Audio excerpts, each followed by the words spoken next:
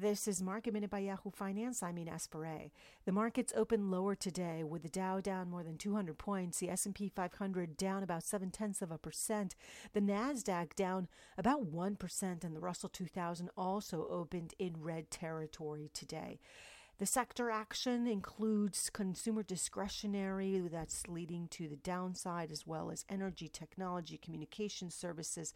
In fact, all the S&P 500 sectors are in red territory today, except for utilities, which is slightly in the green.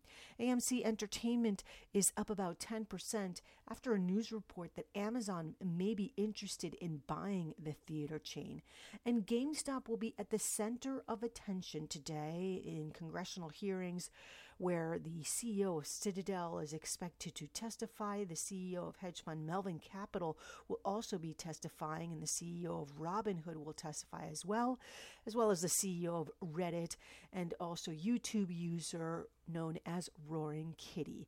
For more Market Minute news, head to yahoofinance.com.